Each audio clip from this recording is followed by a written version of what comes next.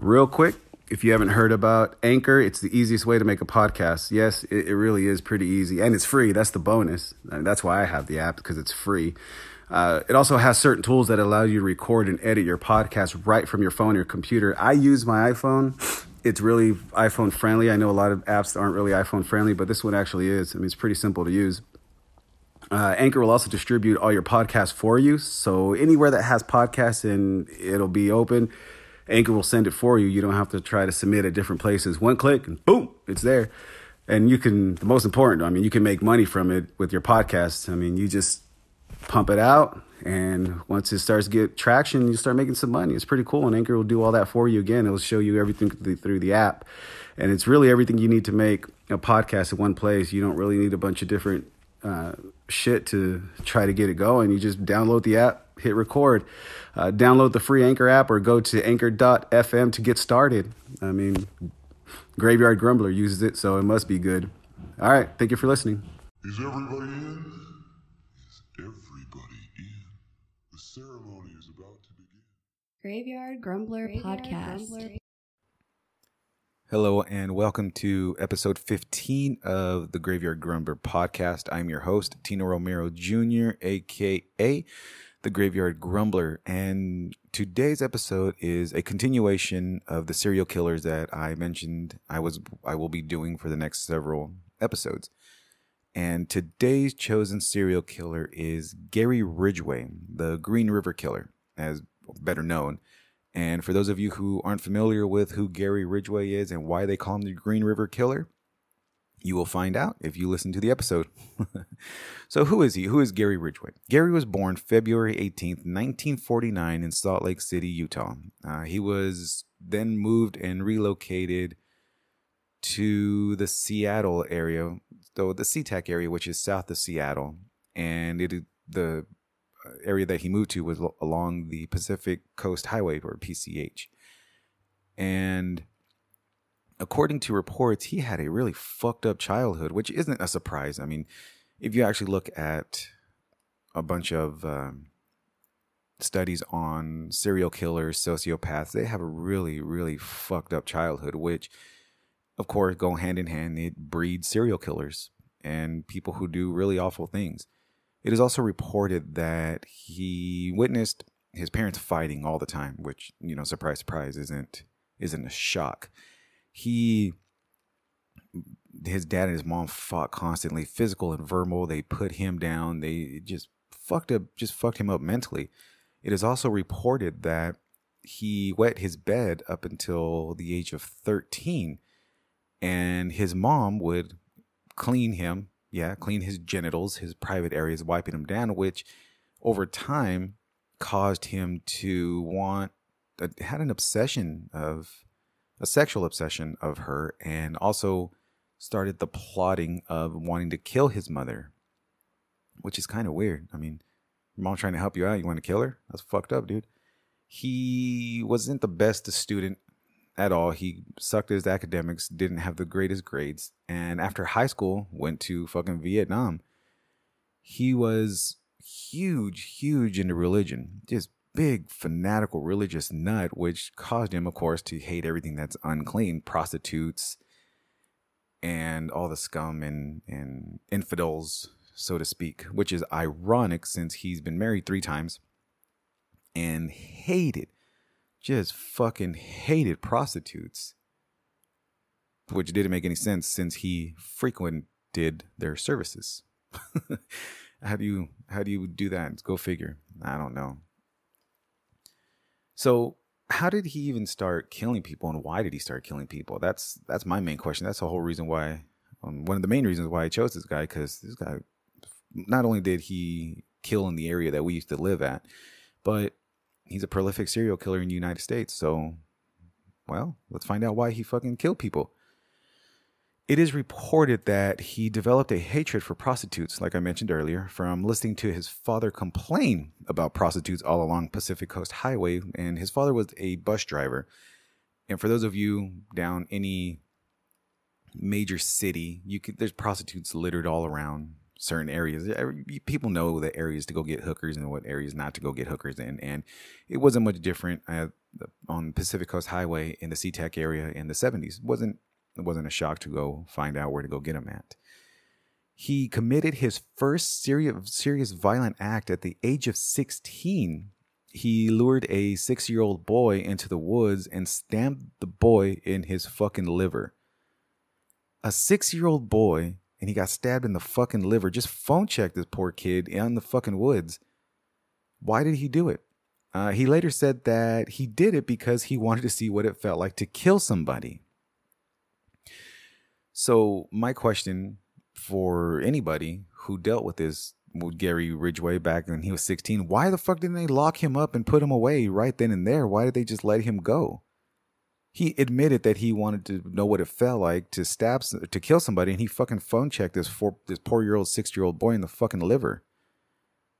What the fuck? Come on now. So as the years went on, as he grew older and older, he targeted prostitutes simply because he hated them. And like I mentioned earlier, he hated them because for one reason, he was a religious fanatic, and number two, his father would bench a complaint about how much he hated prostitutes. So of course, you feed that shit into someone's head long enough, and they're gonna grow the same hatred as you do. And so he targeted prostitutes simply, like I said, he hated them. He strangled them either with his hands or a wire of some sort. After he would kill them, he would shove rocks into their vaginas so they could sink inside of the Green River. Now, again, I mentioned to you that he is called the Green River Killer because he would dump the bodies of his victims all along the Green River from the SeaTac area all the way up to the city of Issaquah, which that stretch of Green River runs all the way up and down that area. And I've seen the Green River, driven by it, over it. I delivered a lot of shit close to the Green River, so it's not very difficult to reach. But why would you fucking shove fucking rocks inside of a girl's vagina after she was dead? People see what I mean by being a poor student. Fucking dummy thinks that by shoving a couple rocks inside of a girl's vagina is gonna help. It's gonna have her sink. Doesn't work that way, dude. Does not work that way. So after he's done so many confessions, he admitted that he would go back to the bodies of his victims and have sex with them. Yes, he was a necrophiliac, and he would fuck the corpse. I mean, what the fuck? Really? So he would go back, get the bodies, and have sex with the victim's corpse. Jesus fucking hell. He stated that he chose prostitutes because, and I quote, "I knew prostitutes would not be reported missing right away and might never be reported missing. I would also talk to her and get her mind off the sex, anything she was nervous about, and think, you know what? This guy actually cares," which I didn't. I just want to get her in the vehicle and eventually kill her, end quote. That was a direct quote from Gary Ridgway on why he chose prostitutes and what he did to convince him. So basically what he's saying that he did was that he would gain their trust, not talk about sex, not talk about pricing. He would make them feel warm and fuzzy, like someone actually gave a shit, lure him into the vehicle, and then fucking kill the prostitutes. God damn it. It is said that he would strangle and rape his victims as they were dying. So when he's choking his victims, he would rape them from behind because it was something that he got off on, something that he felt the urge and need to actually fulfill this empty void inside of him, to where that's how he would do his killings. He would kill them and then rape them from behind. Just, god damn. I mean, see, my thing is that if you're into that kind of shit, I'm pretty sure there is a kink group that will allow you to choke them while you're having sex with them.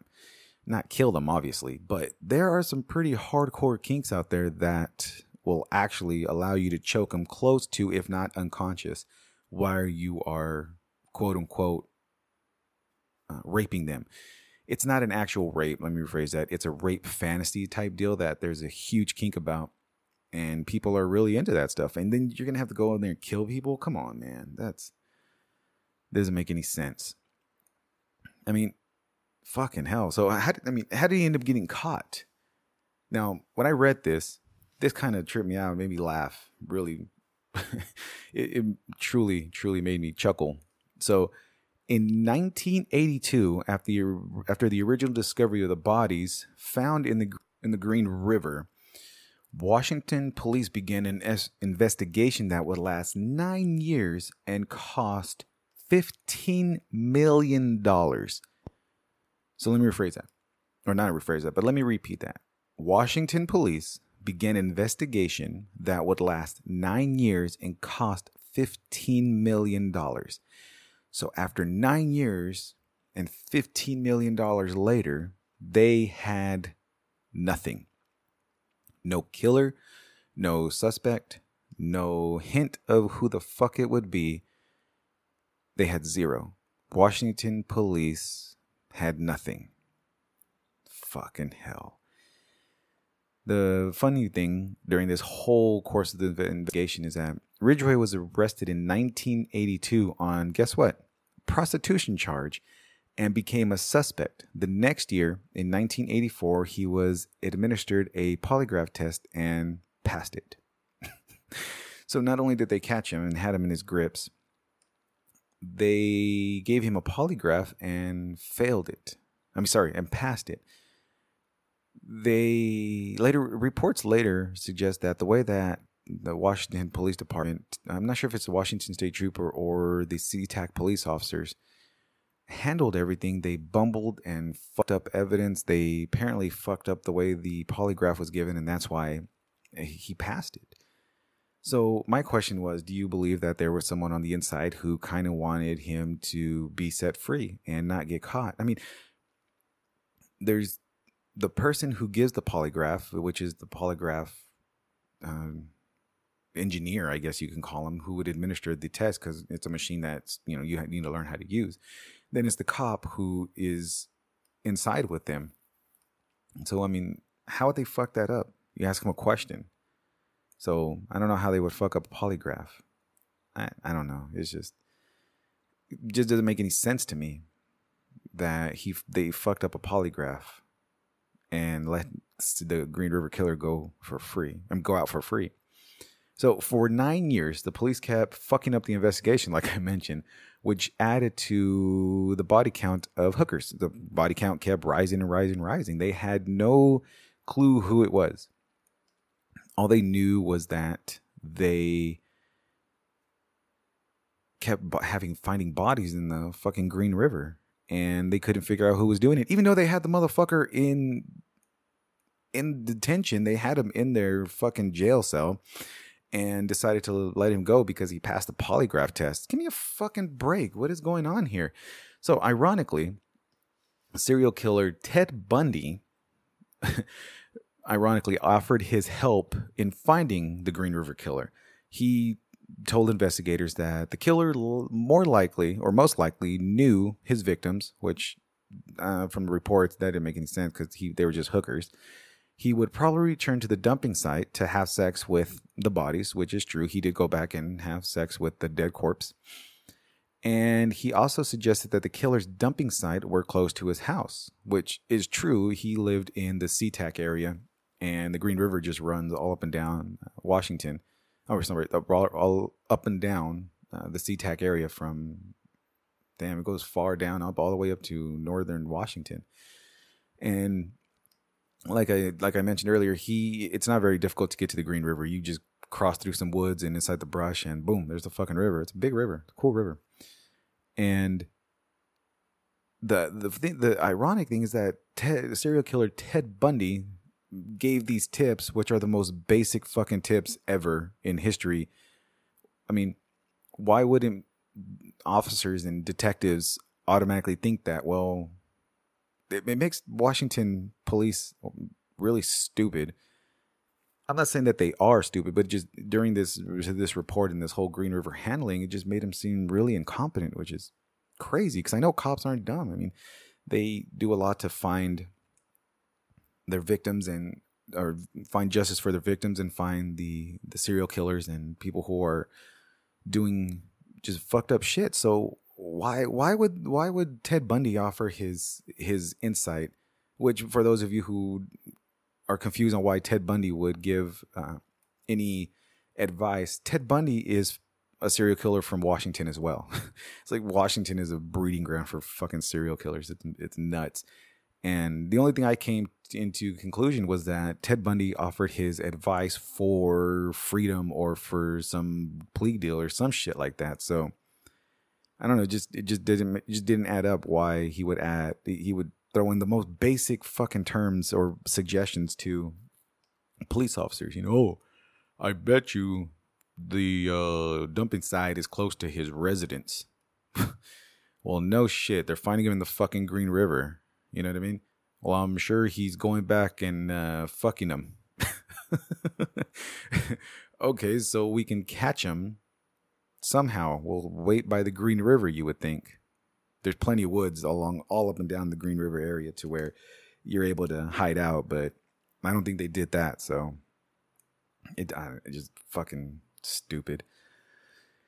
It wasn't until about a decade later that, aided by DNA technology, police revitalized the investigation and put more than 30 people on the case. So it took them 10 years after the initial investigation in 1982 to reopen the case and start looking for people because there was bodies still fucking showing up. There were still people's families who lost their loved ones were pissed off because nobody came to justice. So yeah, I mean, why not reopen the case? So they put more than 30 people on the case. Semen samples from the first 3 victims found in the Green River were sent to a lab. So they pulled semen out of the first 3 victims that were found in the Green River.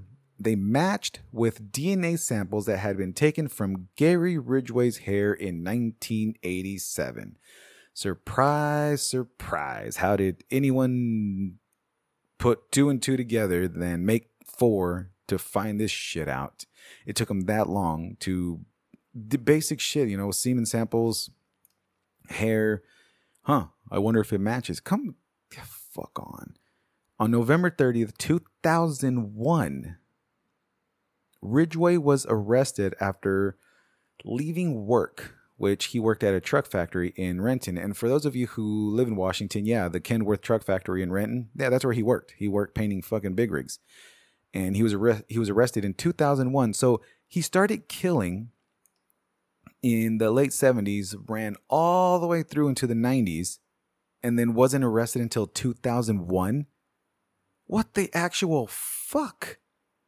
How can someone that long who wasn't really hiding stay out of detention and capture for that fucking long? I mean, how many times and how badly did the entire investigation get fucked up over and over and over to where Gary Ridgway was able to get away with it for so fucking long? It blows my mind that simple task. Again, I'm not a cop, I'm not a detective, but from what I read on this case was that they fucked up the most basic things. They fucked up the DNA samples. They fucked up the polygraph. They couldn't link the killer Gary Ridgway to the missing of hookers, even though he was arrested on picking up prostitutes. How can simple things, in my mind, simple? Again, I'm not a cop and I'm not a detective, and I'm not putting down anyone's ability to be a cop or any detectives. I'm not dogging the police department. I'm not dogging anybody. All I'm simply asking is, how did they fuck up so many times and for so long to where this guy was out working, chilling for several years and then ended up getting picked up in 2001? That wasn't that long ago. In 2001, he was finally fucking arrested. I just doesn't make any sense to me. That's why I asked the question, do you guys think that there was somebody on the inside who helped him kind of get away with this shit? Did somebody on the inside fuck up all of these things intentionally to have this guy go free? You know, here comes the conspiracy theorist in me, which is a very small portion of conspiracy theorists, but every now and again it does surface to wonder how somebody was supposed to get away with this shit so many times and for so long. It just blows my mind that dude was arrested in 2001 after all those decades of murdering prostitutes. So he was arrested. He was convicted. He was arrested and convicted for 49 women that prostitutes that were found. They linked 49 murders to him. So because of that, he accepted a plea deal for 48 life sentences. So instead of getting the death penalty, he copped a plea and he was sentenced to 48 life sentences. Who the fuck was okay with him getting away from the death penalty after murdering 48 people? Now, 48 people isn't his total body count. 48 people is just the number that they pinned on him. He later confessed to. Okay, so are you ready for this number? Are you ready for this number? Yes? Yes? Everybody in the back, please sit down. You in the back. I'm going to reveal the number. He later confessed to killing 71 women. That was the total number of victims that he's had in his career of being a serial killer. So from day one until 2001, they only pinned 48 murders on him, but then he later confessed and admitted that he killed 71 women. Now, for those of you who aren't familiar with serial killers, a lot of the serial killers, if not every single one, they keep track of their body count. It's not a surprise, and for anyone that doesn't confess to the actual number of victims that they've had, it's not because they don't remember, it's because they choose not to. It's been several studies showing that a serial killer is obsessed with the fact of killing, so every killing is intimate or special to that individual. So they keep track of each and every one of the people that they murdered. So Gary Ridgway admitted to killing 75 women. So he copped a plea deal to avoid the death penalty in admitting to killing 48 women. So they gave him 48 life sentences. What is the actual point of that shit? Why not just kill him? Why leave somebody in a fucking prison cell for 48 consecutive life sentences? That is the dumbest shit our justice system can do. I don't fucking get it. And I understand there's the whole abolished death penalty, but this is back in early 2000. This was when things weren't, I guess, as, I wouldn't say politically correct, but where people weren't too much harping on the death penalty. So 48 murders. Don't you think 48 murders is equal enough just to kill the fucking guy and get it over with? Why leave him in the prison cell? It doesn't make any sense to me. And that's why I'm wondering, was there someone on the inside to help him? And why would the judge and jury agree to him taking a plea deal? There should be no plea deal. This guy shouldn't have any fucking rights on copying a plea deal. He murdered 71 women, and was convicted for killing 48 women. Now, it wasn't just a mistake or, accidental killing. No, he strangled and raped and murdered these women, dumped them in the fucking river, went back to have sex with their corpse, and then re-dump them in the fucking river. So why not just kill him? Another crazy thing that I read was that he went back to have sex with his victims, that he eventually had to bury them just so he wouldn't keep having sex with the victims, with the corpse, and risk getting caught. So he would dig a hole, dump their bodies along the Green River, just because it was too much work to re-dig them out and have sex with them again. He did all that just so he wouldn't go back multiple times and risk being caught. So if you're having bodies showing up alongside the Green River, wouldn't you have a task force or some sort of investigative crew chilling on the Green River watching for any suspicious activity? Again, that's why it's crazy to me that he passed the polygraph test, but then it was later shown that it was a fuck up, and whoever administered it did it wrong and allowed him to go free. Which on that point, wouldn't it be a mechanical error and then rearrest him and then resubmit and have him take the polygraph again? I don't know the exact rules, but wouldn't that be a thing? They also couldn't match his DNA for whatever it is. It might have been poor technology or failure to attain it in the proper time or whatever it is. So they fucked that up. And then it wasn't until way longer down the road that he ended up getting caught. So it took how many decades for him to actually get caught? He was finally arrested in 2001. It's mind-blowing that so many things went wrong during the capture and charging this guy for all these murders, even up to him playing the plea deal for 48 life fucking sentences. Come on. Why wouldn't they just end it and just fucking send him to death row? Fuck it. I mean, he killed 48 people and then later confessed to killing 71 women, which even though he confessed it, there was nothing else that they can do to him. They couldn't give him more life sentences. He was already sentenced to 48 consecutive life sentences, of course, with no chance of parole. Ooh, no chance of parole. Big fucking deal. I at that point, I would think that it would just be better just to put the motherfucker on death row and kill him. It doesn't make any sense to keep him alive for that long. He was one of the most prolific serial killers in American history. That's how many bodies he has. He had more bodies than Ed Gein. He had more bodies than Ted Bundy.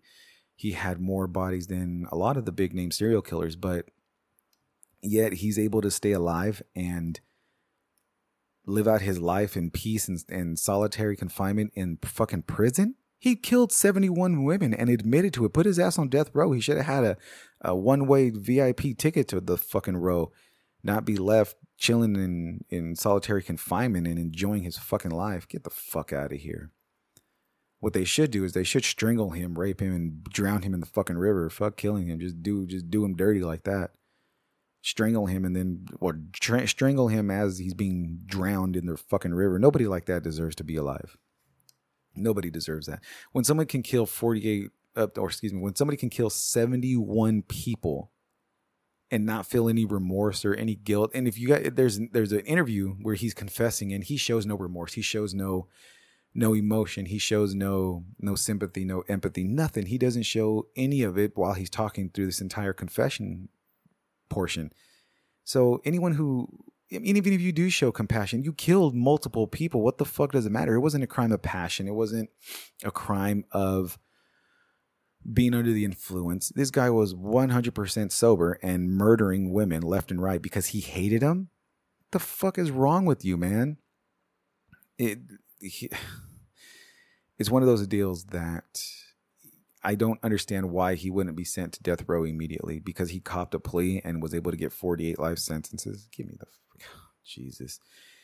It's shit like that for our justice system doesn't make any sense to me. I have a hard time understanding how and why shit like this is able to happen and continue happening in our justice system. But I'm not a lawyer. I'm not a judge. I just know that what I read and what I feel is morally correct don't always match up. I mean, like I said, a lot of people won't agree that he should be sent to death row, but me personally, he should have been one of the first guys in that year to be sent to death row. Do not, no stop sign, just fucking pass go and don't collect $200 and get fucking killed via death penalty, whether it be electric chair or gassing. One of those would have to be done. I mean, Jesus, 71 fucking women, and all he got was 48 life sentences. Yeah, 48 life sentences is a long time. I do understand that. But he's still alive while 71 women, 71 families were destroyed and torn because of this fucking killer, this predator. That's what he is. He's a predator. He preys on women who didn't have the best of life and needed to make ends meet, whether it be for their habit, for their actual bills or whatever it is. It doesn't matter. These ladies were out there prostituting and doing what they thought was right. And they get fucking killed by a predator. Sounds like a little bitch to me, but hey, that's just me. Well, on that note, that is going to wrap up today's episode on Gary Ridgway, a.k.a. the Green River Killer. And again, 71 women killed, and all he got was 48 life sentences. Crazy to me. Tune in for tomorrow's episode, Graveyard Grumbler Spooky Tales. I have a few more stories that I'm going to read off tomorrow that hopefully everybody enjoys. If you have any suggestions on an episode you would like to hear on my podcast, feel free to send in your submissions to graveyardgrumbler at mail.com.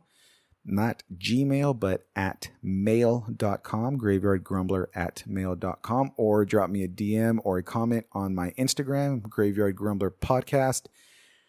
And I look forward to next week's episode, which will be another serial killer episode. I appreciate everyone's time. Good morning, good day, good night, and goodbye.